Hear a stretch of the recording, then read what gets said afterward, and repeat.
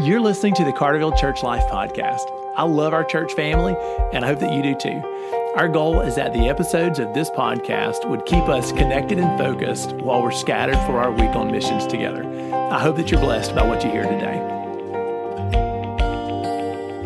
Hey, church family, welcome back to the podcast. I hope that you are off to a good start this week, so happy Monday. Today we are continuing to encourage our focus on praying for local law enforcement. Yesterday in church, we asked everybody to be willing to consider adopting a prayer partner from our law enforcement community, that you would lift somebody up by name before the Lord 3 times a week for a solid year. And I just want to kind of emphasize how much our law enforcement community needs that, how that ministry would be valuable to them, to their families, and also want to know how we can pray better. So we're trying to serve the church today with some more interviews from brothers and sisters in Christ who are serving in law enforcement.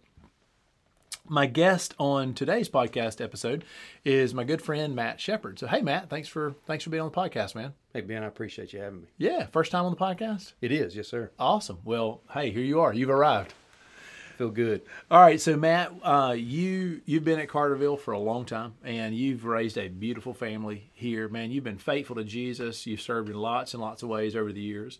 When we first started putting together some security at Carterville, you were instrumental in that first, those first efforts to try to just, when churches felt like, hey, we gotta kind of be safe here. You did a good job helping us with that. All that to say, you served our church really well. We appreciate that. But today, I want to talk about how you serve the community in law enforcement. So you've been wearing various hats over the years, but how long you been in law enforcement, Matt? So this past January would have been 14 years. Okay. So January, the beginning of January, would be 14 years. I started my law enforcement career shortly after my baseball career. I immediately went from baseball into law enforcement in January 2007. That's fantastic. Yep. Hey, I just realized you're living the dream for all the little kids in our church. Like, I want to be a policeman and a professional baseball player, and you did it, right? Well, I attempted it. How about that? That'll work. All right, so 14 years in law enforcement. I think you still serve some for our Petal Police Department. Is that correct? That is correct. Yeah. In 2015, I actually got out of full-time law enforcement. Went to the private sector as an investigator, which I do now. Weren't you K-9? I was. Yeah. I thought I remembered you had a dog. Yep. So I started in January 2007 with Hattiesburg Police Department. And spent a few years there, left, and went and was served as a special agent with the railroad police, with a railroad company, and did that. And then, like I said, I left that in 2015, and now I'm an investigator in the private sector. Okay. So, and you're still serving some with Petal, I think, on the side. I do. Yeah. All right. Still employed. Matt, part-time. I love you. I love your family. And so whoever is praying for you, I want them to do a good job. And I would love to ask you right now, like, how would you want somebody praying for you? If a Carterville church member has just adopted you and your family, covenanting to pray for you, what kind of stuff should we be praying about for a law enforcement officer in your shoes? Yeah, absolutely. Like you said, I still work part-time with the city of Petal Police Department, and with Forest County Sheriff's Department. And it's interesting to see, and I'll say the younger guys, because I feel like, even though I still feel pretty young, the reality is I'm getting a little bit older. You're in the middle age, my friend. And so it's interesting to see some of the younger guys who are just now getting into the career of law enforcement and having some personal conversations and being reminded of some of the struggles that I went through when I first started law enforcement, because it's a big transition. These guys and gals are seeing things that people don't want to see.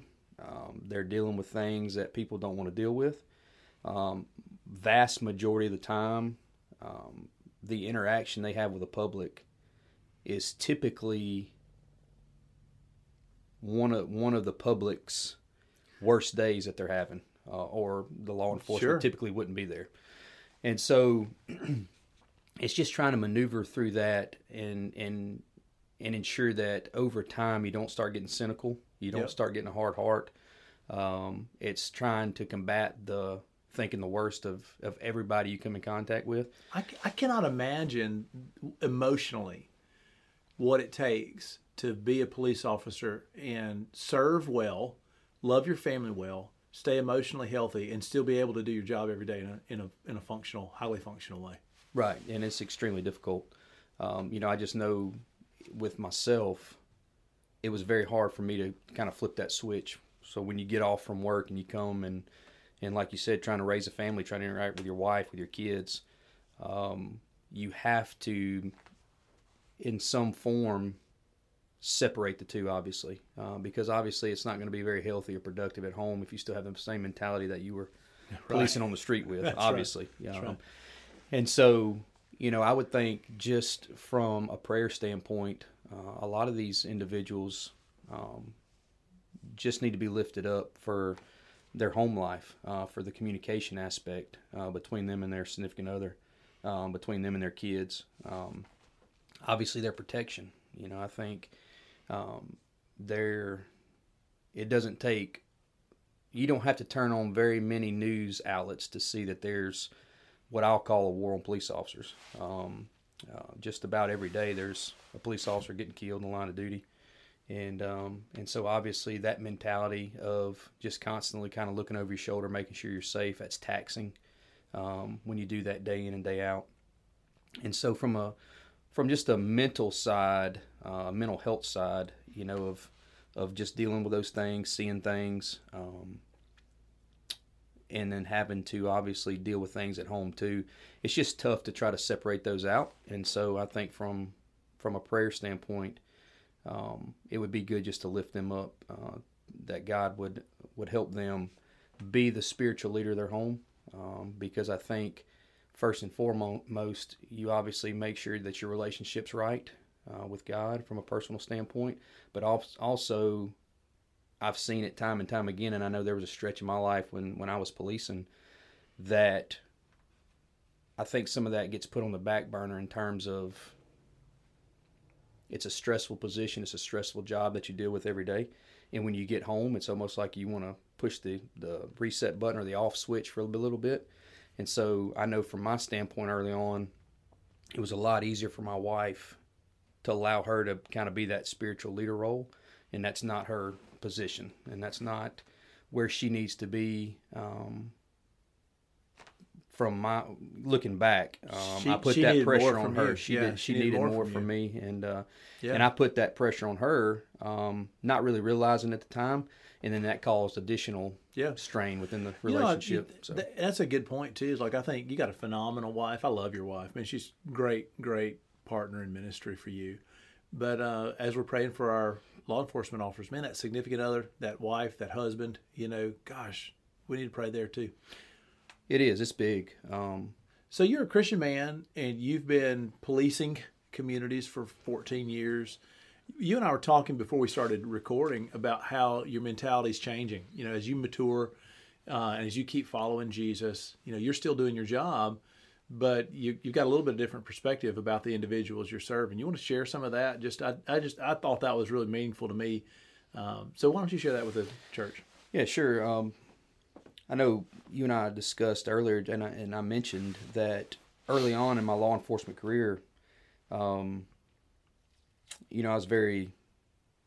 was focused on the objective, if you will. Right, whatever the emergency is. Kind of had this black and white mentality of, hey, this is the law, and this is what I've got to uphold, and this is what I got to do. Obviously, there's some discretion there, but I didn't look at the individual early on, and I didn't want to look at, or I failed to look at the deeper need of maybe that individual. Maybe I could help out from a personal standpoint or a spiritual standpoint.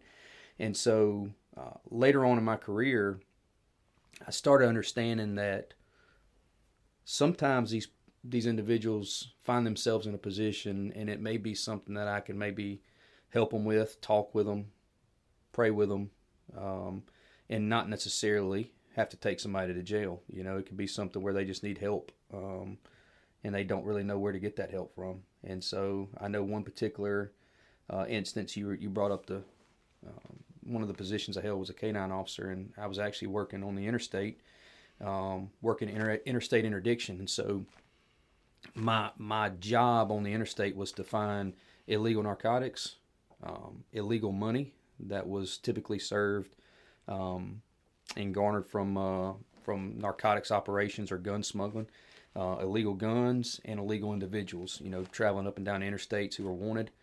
So that was my main objective on the interstate. So this particular afternoon, I pulled over an individual, and he was an older gentleman, and we got to talking, and he kind of told me some of his story. And the initial stop, I literally was just trying to check his story to make sure it seemed legitimate, to seem he wasn't lying to me, he was telling me the truth. And then we just kind of got into casual conversation. Long story short, I gave him his license back. I didn't write him a ticket. I let him go with a warning for the traffic violation. And then as I sent him on his way, he left, and I sat on the shoulder, and I felt like the Lord impressed upon my heart that I needed to talk to him a little bit more and pray for him. And so, long story short, did you have to blue light him to pull him over? So I went back and blue lighted him again and pulled him over. So I pulled him over the second time. You can imagine he was probably like, "What in the world?" Yeah, if only I was that guy, right? Yeah. So, and anyway, I frankly walked up to his door and I said, "Sir," I said, "I'll be honest with you." I said after I left, I just felt like the Lord impressed upon my heart. I needed to to talk to you some more. And so anyway, long story short, he had been dealing with some personal issues. He had lost his wife and was dealing with some things with his kids, and so he and I talked for a while on the side of the road. We prayed together. Wow. And so anyway, it was one of those, we all have those God moments, and it was just kind of one of those deals in that particular occasion or that particular incident as well. And so I think that really solidified for me, just being in law enforcement too, that don't be so quick to just handle the stop and write the ticket or write the report and send them on their way. Yeah. But actually, kind of look underneath the surface layer and see if there's a deeper need there that you may can serve. And it may be that the guy who you write the ticket to, or even the guy that you're taking to jail today, that there's a deeper ministry that you're bringing to them, even as they pay the consequences for whatever their offense was, that you're still one of those interfaces between them and God, where they get the first glimmer of hope, or the first glimmer of somebody that gives a rip. And that's a weird thing to say, right? No, absolutely. And we in it, and I say joke, and I use that for lack for a better term. But that used to be one of the main things. One of our goals later on in my career is you would have to take somebody to jail for something they've done, but once you left, they were thanking you. Yeah. And it's that even though I have a job to do, I can still be respectful. We can be respectful of each other. We can still have a conversation. I can still value you as a person. You still value me as a law enforcement officer. And it's maintaining that respect. And again, not necessarily looking at the offense that occurred and that just be the end all be all, but looking a little deeper and see if there's something else that you can help with. I'm going to wrap this podcast up acting just like a pastor should act, right? Sure. Being super predictable here. But man, I'm listening to you, and you're saying in law enforcement, you've learned, don't let that offense, be the end all and the be all. And I'm just hearing, wow, I'm so thankful that God hasn't allowed my offenses against him to summarize who I am. That he chooses to see that absolutely Ben Skipper is the chief of sinners, right? Yeah. But he's also a dude that I love, and I'm redeeming him. I'm adopted him into my family. And it's amazing to imagine how God is 100% just, right? My sins had to be atoned for in Jesus because they had to be, there are consequences to my actions, right? And I still have consequences for my sins, right? I still have to pay them. So God is 100% just. But at the exact same time, he totally loves me. My identity is secure in him, and he's adopted me into his family. And just to imagine, in a really, really weird way, what you're saying, that you're going to pull somebody over tomorrow afternoon. But even as you pull them over, you still in your heart can show them the respect of Jesus and the love of Christ. And that one offense on their worst day doesn't define who they are. That's pretty cool to me. Hey, man, I appreciate you making me think about that. Way to go, man. Hey, I appreciate it. I really do. I think there's a bigger parallel to that than what we probably originally give credit to. But no, look, I really appreciate you. I appreciate the objective of this ministry. I think it's something that's needed. I think just in our culture, in our environment, our atmosphere today, there needs to be a God work that goes through not only our country but through the law enforcement community, and I think I really appreciate the church. It will serve dividends for sure in terms of just in our community, and because these are the people that serve our community, and we want them, obviously we want to serve them, but we also want them to serve us well as well. That's fantastic. Hey man, thanks a lot for sharing. I really appreciate you taking time. You've been a good friend of me, prayer partner, several years ago personally, just you and I and some of the guys. And thanks, Matt. Thanks for everything, and thanks for being a part of this podcast. Thank you, man. Appreciate it. Yep.